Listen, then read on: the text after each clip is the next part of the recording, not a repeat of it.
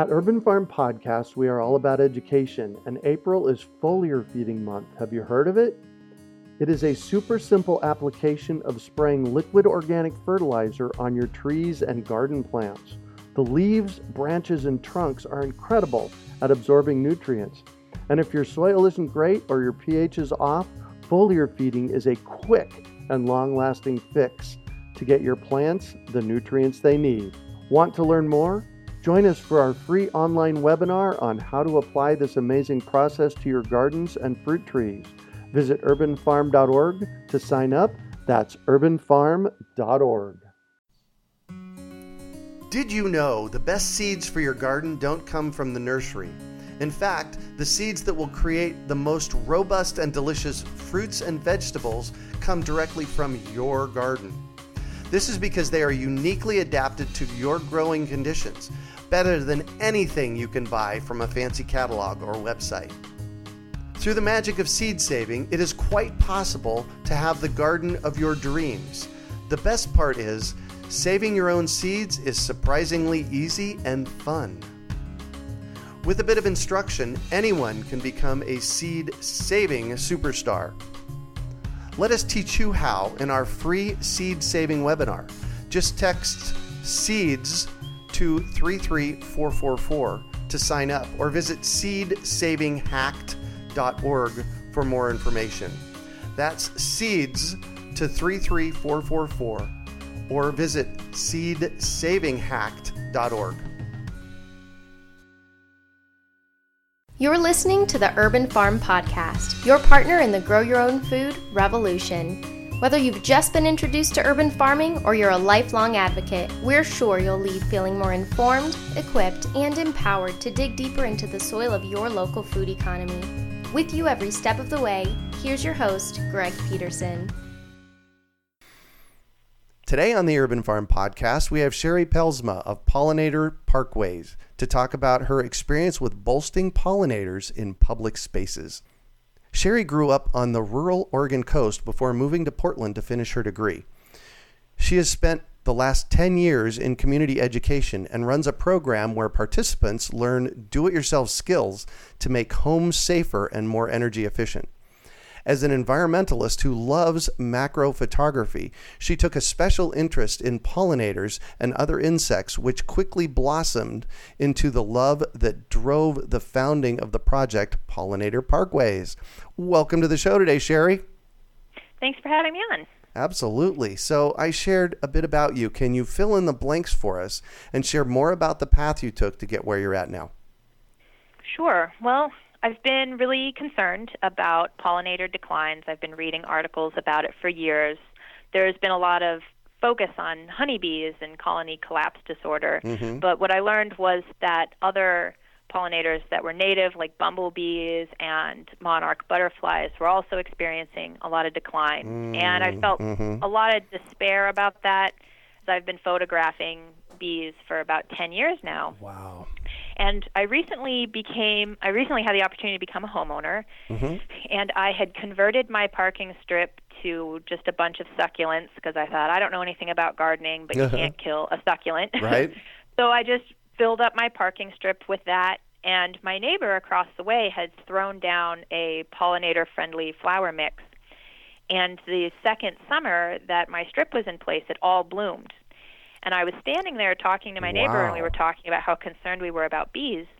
And there were so many bees visiting our gardens that we could see the air traffic crossing the street. Oh, my gosh. And I thought, wow, imagine if lots of neighbors did this. We could create maybe a corridor to support pollinators along the way.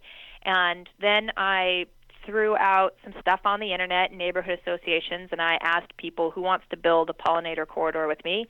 And we got together as a group, about 12 of us, and decided that converting parking strips would be a great way to visually beautify the neighborhood and bring awareness about the topic. And it has this little hill strip that's pretty useless and ugly and a pain to water, and actually create habitat out of it.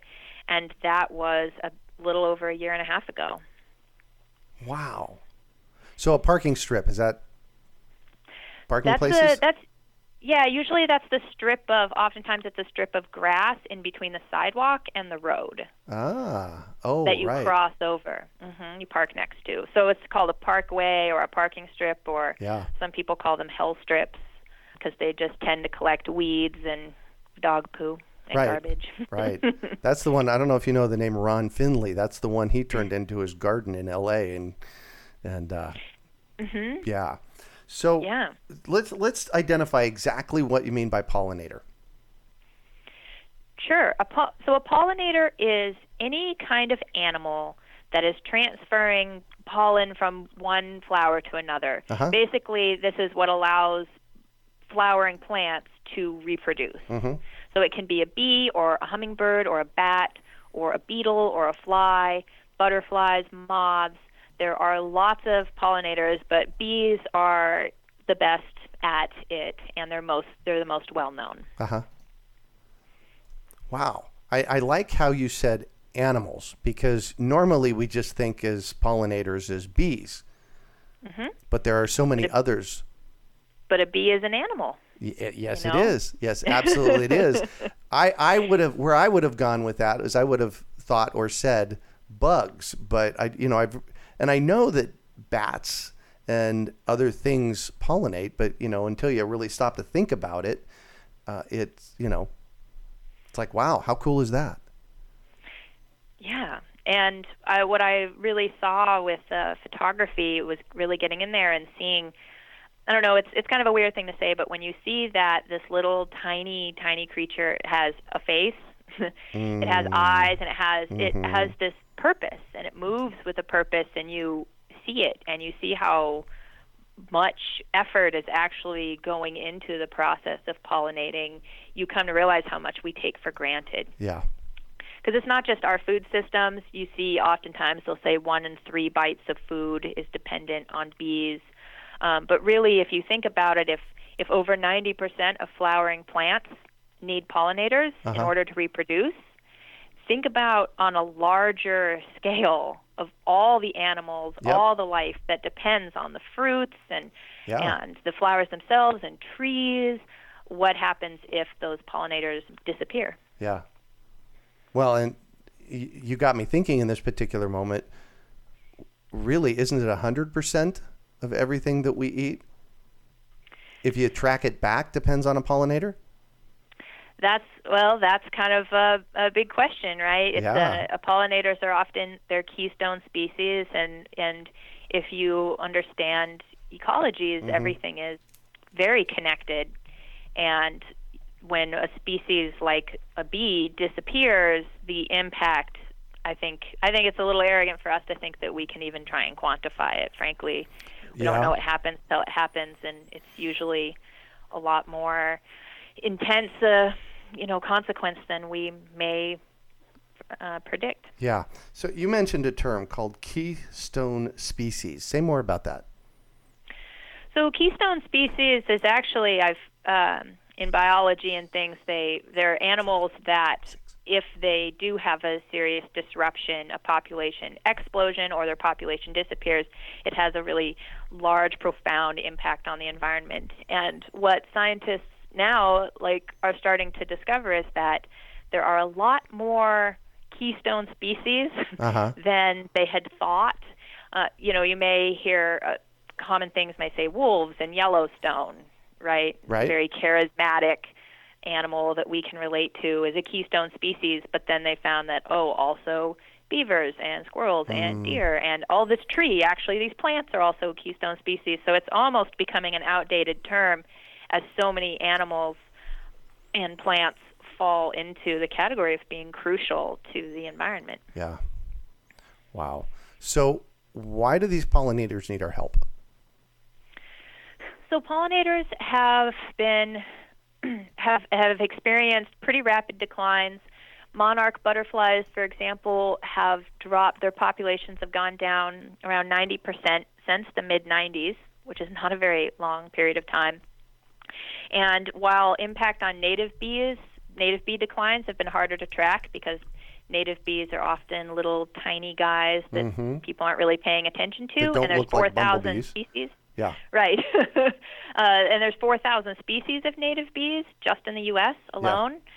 But as they're starting to track them, they're finding these rapid declines. And it's a variety of issues. Chemicals is one of the famous ones that are getting a lot of press. Neonicotinoids, which is a type of systemic pesticide. Yep. It gets into the pollen of the plant and causes lots of damage.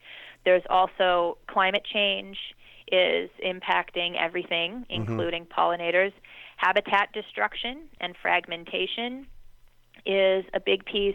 There are studies showing, too, that so honeybees and bumblebees are used in agriculture, and they're actually trucked from one place to another. Right. So if you have, an almond orchard and they truck the bees in, and the bees come and they flood the local ecosystem, and they're pollinating the almonds, and then once they're done blossoming, they truck the bees off to someplace else.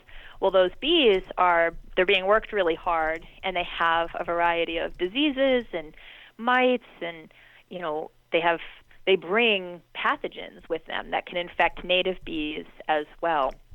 In addition to outcompeting the native bees that are just, in that area doing their thing, living their life, and then suddenly all these other competitors appear. So that also puts stress on bees. Wow. And so that's where my project is really to say, all right, we have habitat fragmentation.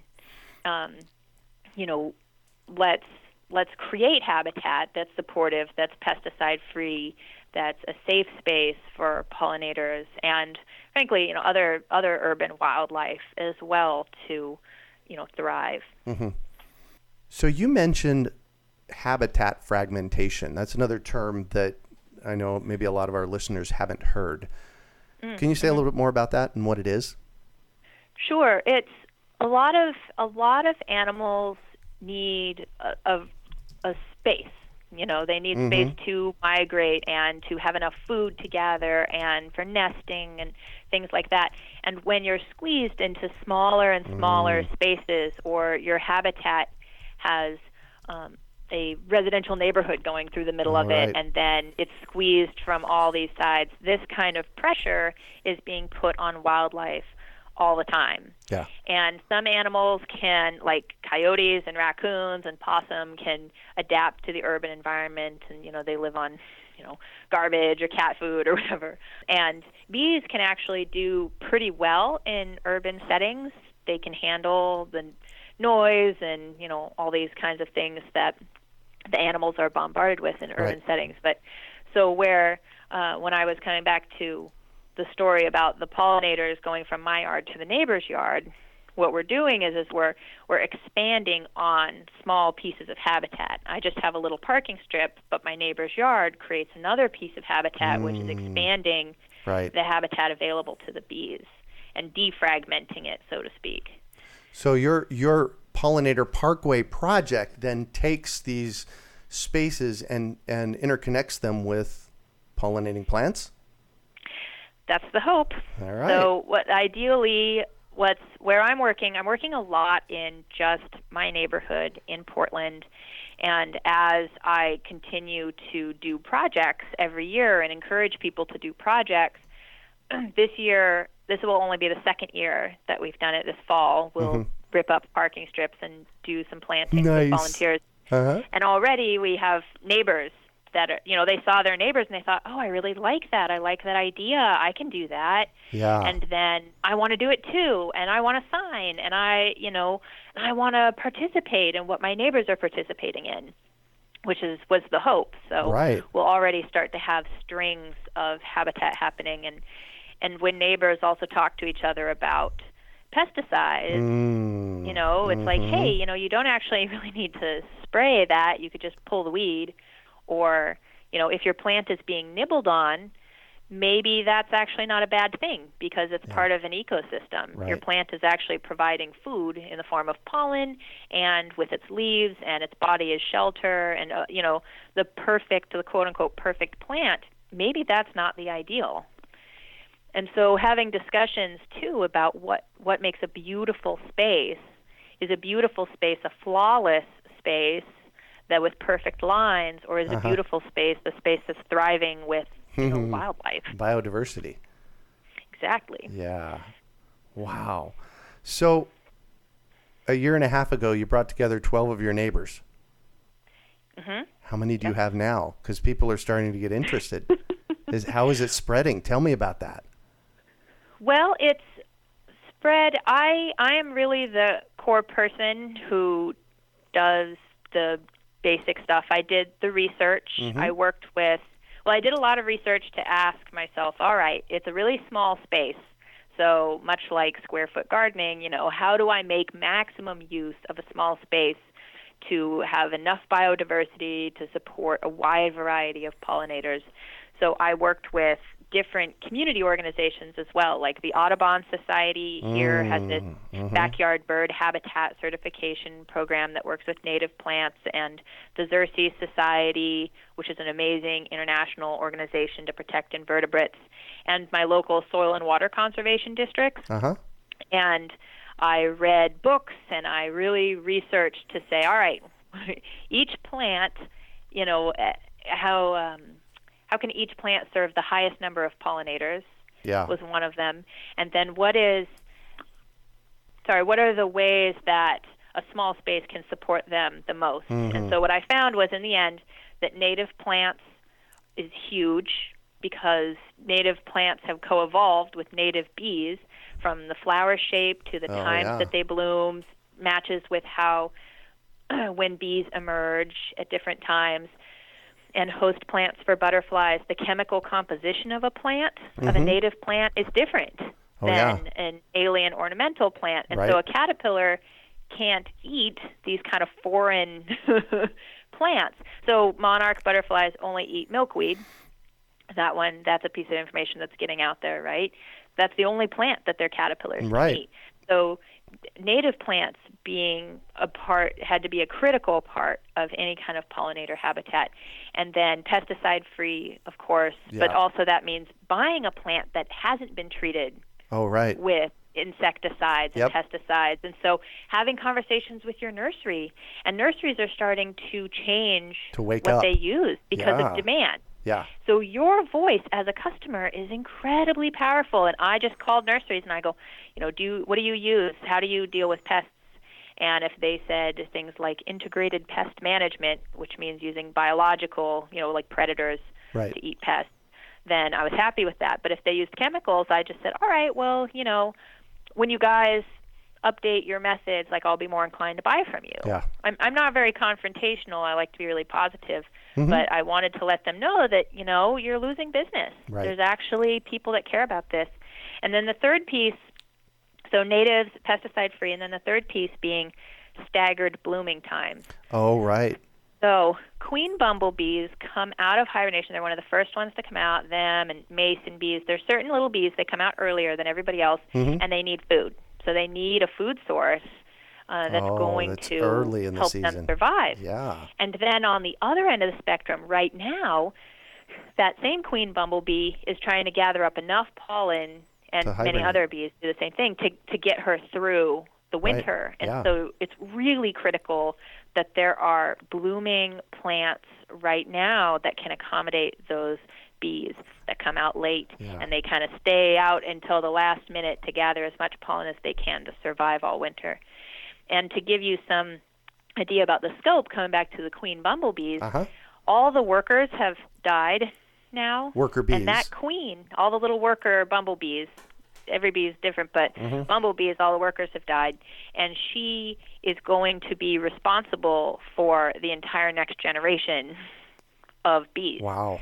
So she's kind of pregnant right now, she has these fertilized eggs in her body, and she's gathering up the pollen, and so she needs to have, if she starves, that's a really big deal. That's hundreds of bees won't exist next year. So having that early and that late bloom, and then, of course, the whole time in between is the other component to making a pollinator parkway, or what I consider to be a crucial pollinator habitat. Yeah. So I have a curious question for you, and it may surprise you because it's not on the list of the ones that we've talked about. So I have an urban farm here, and I grow food plants. Why is it important to have other non-food pollinators around? So, if you do you like tomatoes? Do you grow tomatoes in your garden? Yeah. It is one of my favorite things to grow. Yep.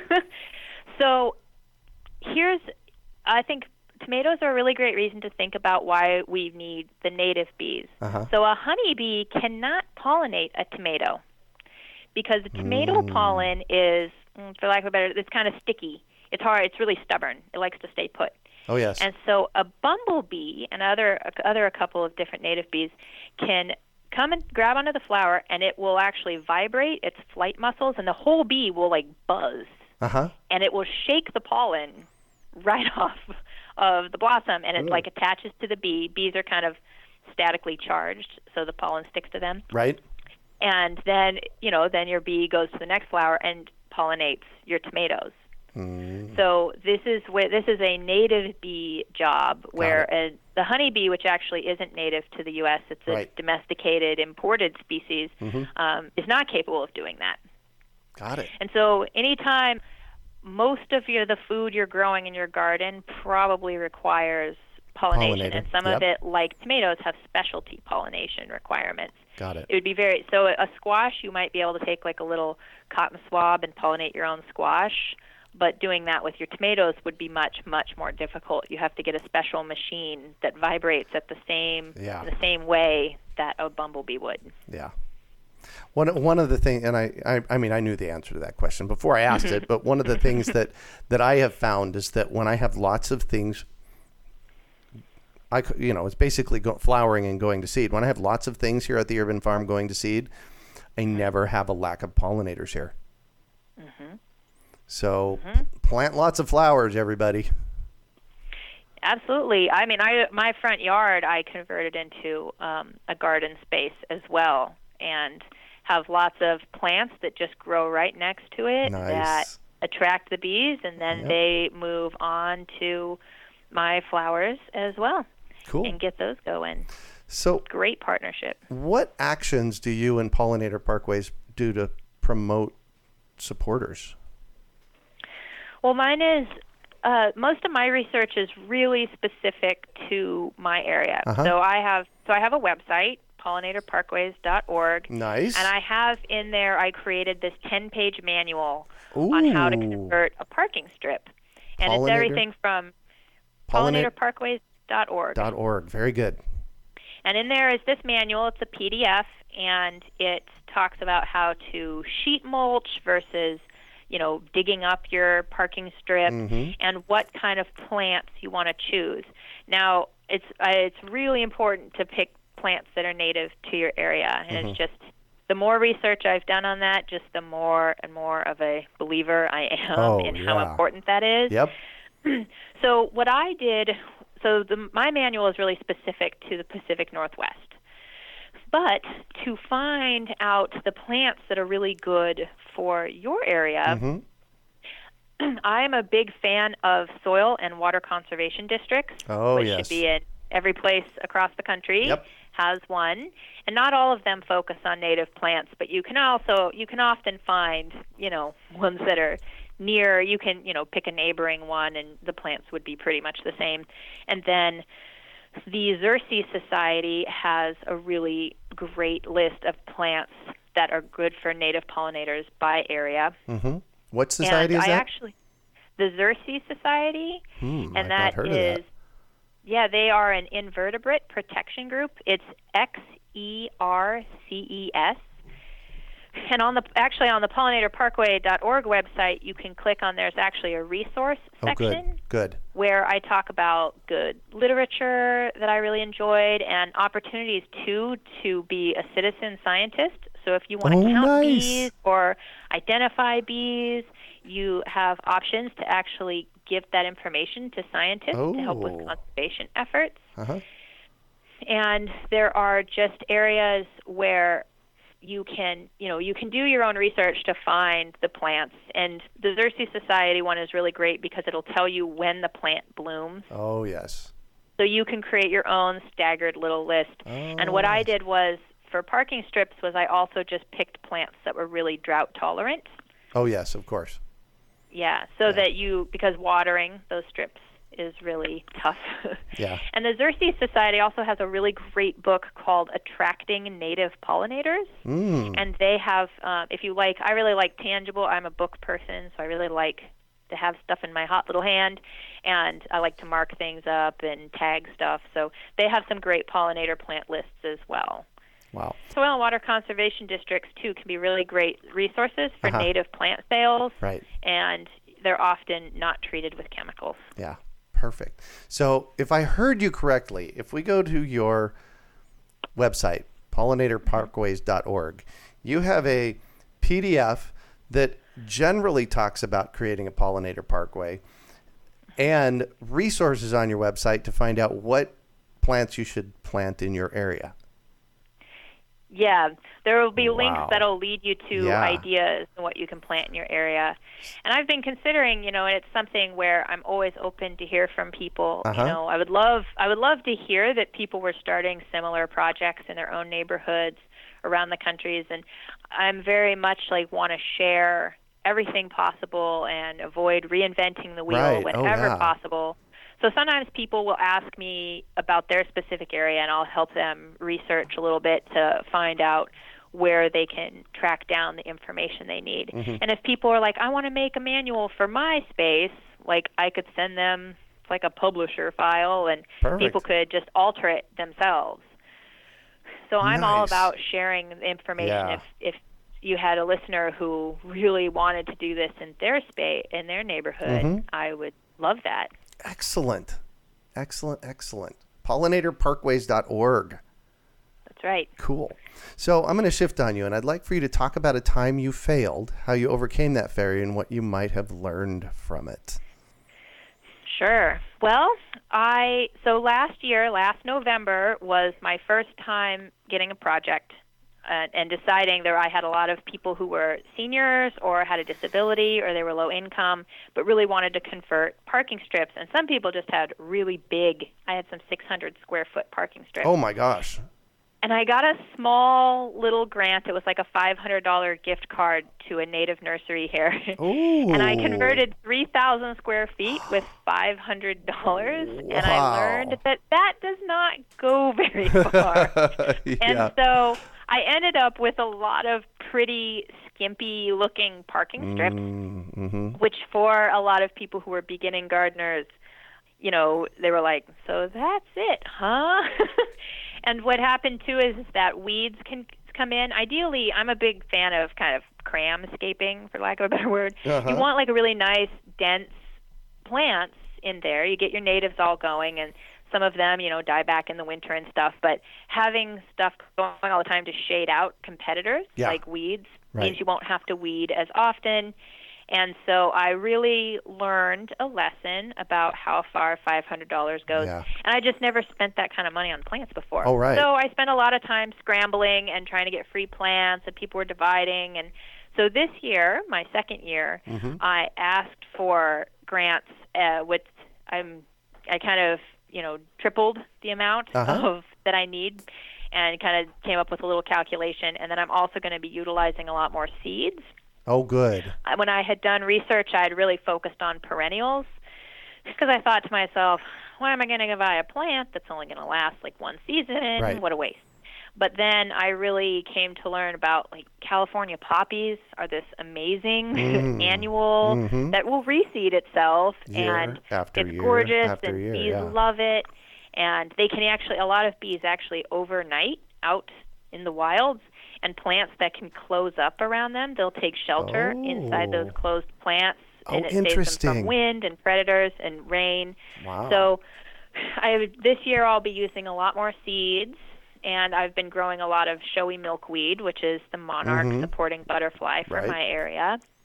And I just learned a lot about how to stretch. I mean, I'm good at stretching $1, but I can't stretch it too much. So this year there will be much more densely planted areas. And I also just had to really realize that, especially once I put an interpretive sign in, each of these are demonstration gardens, especially right now, for people to look at and hopefully to be this thing of beauty and inspiration. And if it's this skimpy, weed-infested thing, that's not going to be very valuable. So that was my lesson, and got on top of the weeds and have been filling in a lot of the parking strips just by scavenging around the neighborhood. Yeah, perfect. But then I also have been tempted by free plants that are not native and not, I don't know if they really support pollinators. A lot of people say, oh, the bees love them, but then the only thing that visits is a honeybee. Right. And so I also had to really trust in my research and all the work that I did and say, no, I actually did this research for a reason, and I need to stick with my guns and know what works. Yeah. So those were the biggest lessons I learned. Cool. So what do you consider your biggest success?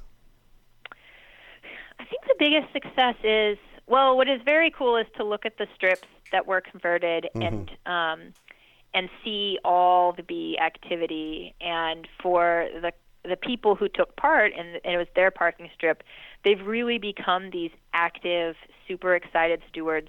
A lot of the people I talked to weren't even aware that there was more than one kind of bee. Oh, right. Yeah, exactly.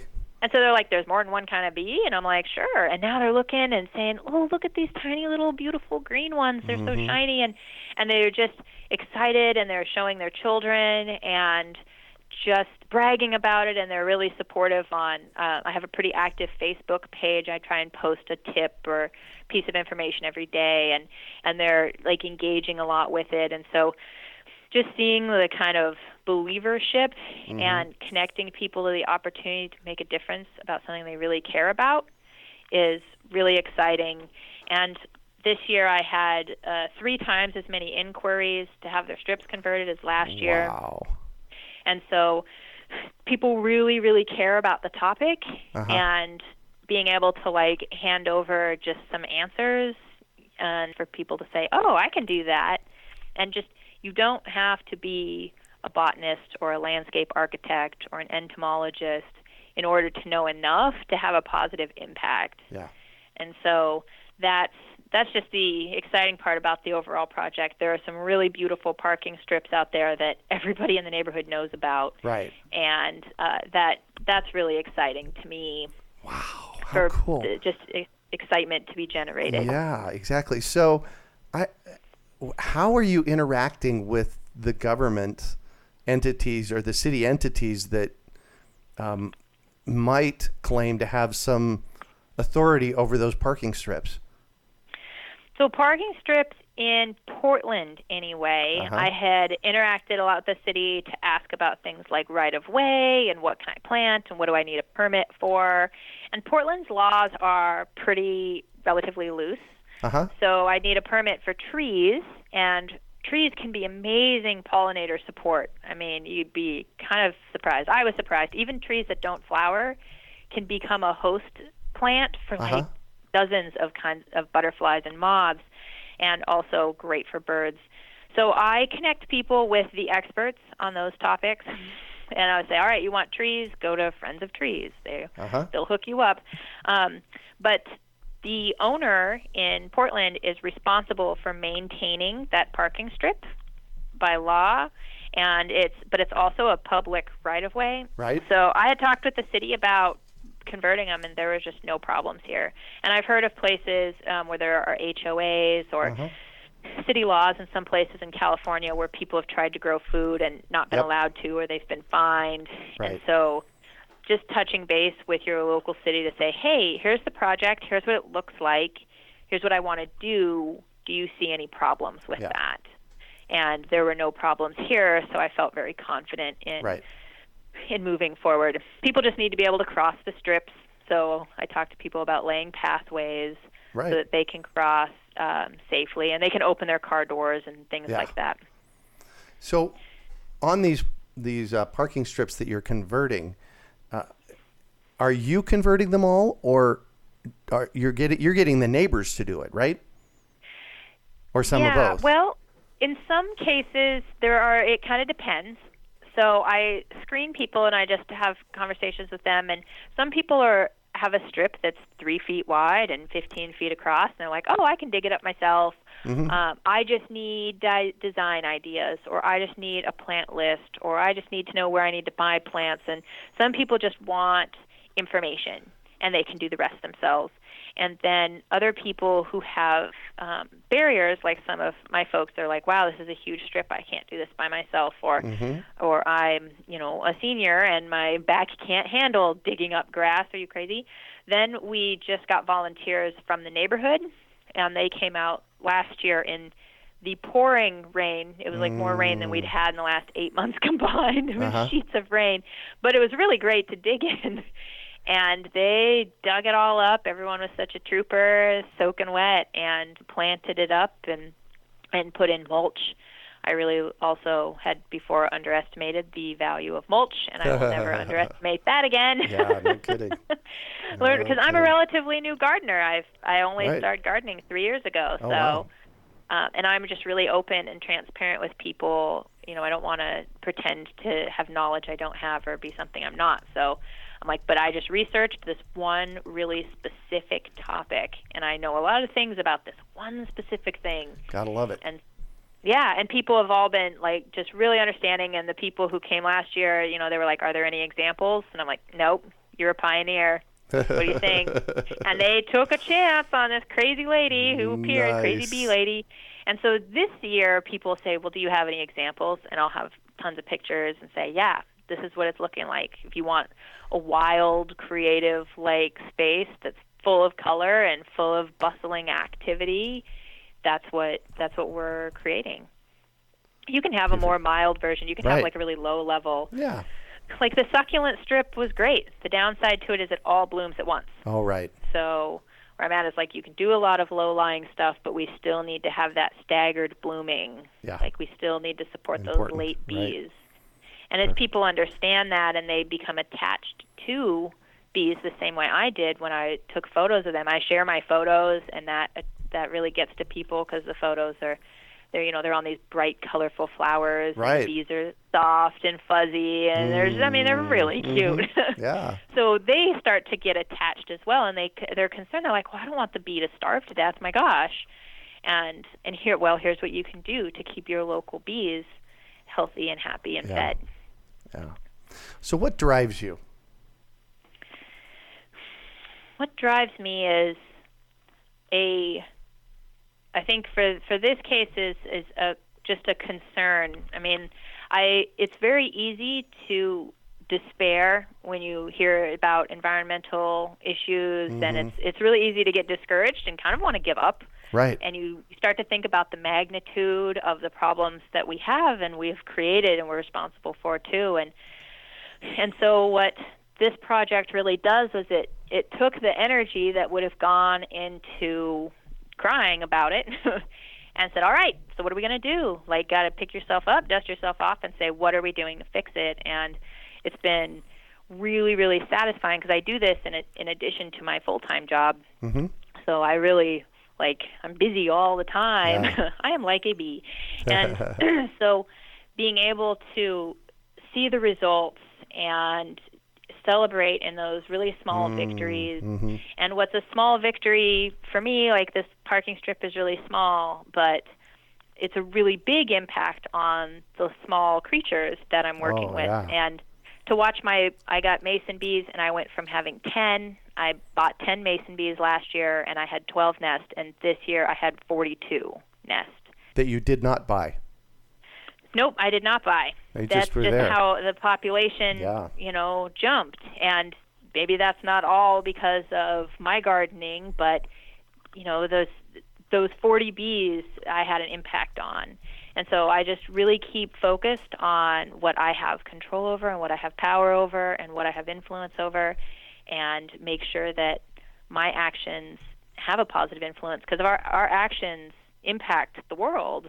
Yeah. And so even in a small way, and you just want to make sure that they're good impacts. And that it pushes me to hold myself to a higher standard and inspire other people without judging. It's not like you're bad. It's like, here's what you can do to improve. Here's what you can do to, make things better for other living creatures. Yeah. So I just searched mason bee on the internet for pictures, and it pretty much looked like a honeybee. A mason bee is usually a solid color, like kind of a black or with a little bit of a bluish tint, whereas bumblebees have stripes on their abdomen. And mason bees, they nest in individual little cavities. Yep. I actually, when my mason bees emerged for the first time, I took photos of them, and they were, coming out into the light for the first time, and their hair was all matted like a little kid's, like it was kind of wet, and it was spiky, and it was sticking out everywhere, and I was completely not emotionally prepared for how charming they would be when they were first coming out. But yeah, a lot of bees look really similar. They look really similar to wasps, and there are lots of pollinating wasps as well. Oh, yeah. And wasps are kind of like treated like bad guys, but there's actually 2,000 species of wasps that don't even have stingers. That are perfectly harmless. They're actually they're pollinators. They're really great. Wasps eat meat, so they are great for taking out pests, garden pests. Right. And there are some that specialize in just killing aphids. And I didn't used to have an opinion about aphids until I started gardening. Now I have opinions about aphids. Oh, yes. And anything that destroys aphids, I get really excited about. Yeah. But mason bees are pretty subtle, and they're really quiet. And to give you an idea, comparing a mason bee to a honeybee, you can have a massive, a big tree, like a big apple tree, and it'll take, I think it takes something like 30 honeybees to pollinate that entire tree. 3 mason bees can do the job. Oh, my gosh. Yeah, because they're really sloppy, so they get hair. They're messy eaters, so they get pollen all over their bodies, and then they go and they visit another flower, and some of the pollen is left behind, and more is picked up, and that's exactly what pollination is. And honeybees are really good at making pollen permanently stick to their bodies until they get back to the hive. Right. And so that's why they're not actually as good at pollinating as our little sloppy eaters, little messy bees. Yeah. Wow. So I'm all about education, and I have to know, is there one book that has been influential for you in this process in your life? So I'm going to cheat and say I have a couple. Okay. But one of the ones that changed the way I viewed how insects interact with my garden was there's a book by Douglas Tallamy called Bringing Nature Home. And he's an entomologist who wrote this book, and he really helped me see, he really created a spark in understanding how native plants are important, but also he was the one that was like, if something's eating your plant, that's a beautiful thing, and I just never thought about it, and it really blew my mind and shifted some of the ways that I see about the really, really deep value of insects in our world, and how we're really kind of trained to be like, oh, a bug, what is it? Like, kill it, like, spray it, like, squash it. You're bad, you're misbehaving, and really understanding that there actually aren't any bad bugs. There's really just ways that it's like when you have aphids, for example, getting out of control, and when you're killing all the predator insects, your aphids are going to continue to be out of control. Right. And so that book really inspired me to think about insects differently. And then the Attracting Native Pollinators by the Xerces Society really helped me think about what to do to support bees. And I used that. I learned a lot about bees itself and about creating habitat. And I use the Xerces Society a lot. They're really approachable and responsive. They have a lot of technical stuff if you want to get technical, and they have great stuff for laymen and beginners too. So, and I just really trust their information. They're scientists basing their stuff on research. So perfect. So what one final piece of advice do you have for our listeners? My piece of advice is to talk to your nurseries and go get a flowering native plant. And go enjoy, and you will be amazed at how beautiful and incredible the native plants are in your area. And they don't have to be super flashy. There's a lot of beauty and subtlety, and a lot of plants have been cultivated to have these really giant blooms. And actually having a smaller bloom complement this really beautiful green foliage, for example, can be it's just beautiful in a different way. So. My advice is to really embrace native plants. They're made for your region, and it's another kind of restoration, and you'll just have more wildlife in your garden. Well, thank you so much for joining us on the show and sharing your experience with us today, Sherrie. It has been a treat getting to chat with you. I have had a lot of fun Cool. talking, so thanks for having me on. Absolutely. So how can our listeners get a hold of you? So pollinatorparkways.org is a great way. You can contact me that way, or I also just have an email, is pollinatorparkways@gmail.com. And I have, like I said, a really active Facebook page. I'm pretty responsive to that, especially on evenings and weekends. Oh, nice. So lots of ways to reach out, ask me questions. I'm happy to answer what I can or try to help you find the right answer for your region. I love that passion behind what you're doing. I just really love sharing information. Yeah. So on Facebook, we can find you at Pollinator Parkways? That's right. All right, perfect. Well, that's it for today. Thanks for joining us on the Urban Farm Podcast. Did you know the best seeds for your garden don't come from the nursery? In fact, the seeds that will create the most robust and delicious fruits and vegetables come directly from your garden. This is because they are uniquely adapted to your growing conditions, better than anything you can buy from a fancy catalog or website. Through the magic of seed saving, it is quite possible to have the garden of your dreams. The best part is, saving your own seeds is surprisingly easy and fun. With a bit of instruction, anyone can become a seed-saving superstar. Let us teach you how in our free seed-saving webinar. Just text SEEDS to 33444 to sign up, or visit seedsavinghacked.org for more information. That's SEEDS to 33444 or visit seedsavinghacked.org. We hope you enjoyed today's episode of the Urban Farm Podcast. Remember to listen 3 days a week for tips, advice, and resources to help you on your journey with urban farming. You can find us on the web at urbanfarm.org or send us an email to podcast@urbanfarm.org. In the words of Vincent van Gogh, great things are done by a series of small things brought together. Be encouraged that with each lesson learned and skill developed, you are one step closer in the direction of your dreams. One of the first things that many of us learn when we start to garden is how to water and fertilize the soil. But there is an exception to this rule, and it's called foliar feeding. You should foliar feed or water the leaves of your plant with liquid fertilizer when you want certain nutrients to be absorbed better. Not only are the leaves great at uptaking liquid fertilizer, if your soil isn't very good or your pH is off, foliar feeding can help your veggies and fruit trees quickly get the nutrients they need to thrive. If you're ready to start foliar feeding for maximum growth, yields, and quality, head on over to urbanfarm.org/feed-the-leaves to see our selection of foliar feeding products. That's urbanfarm.org/feed-the-leaves.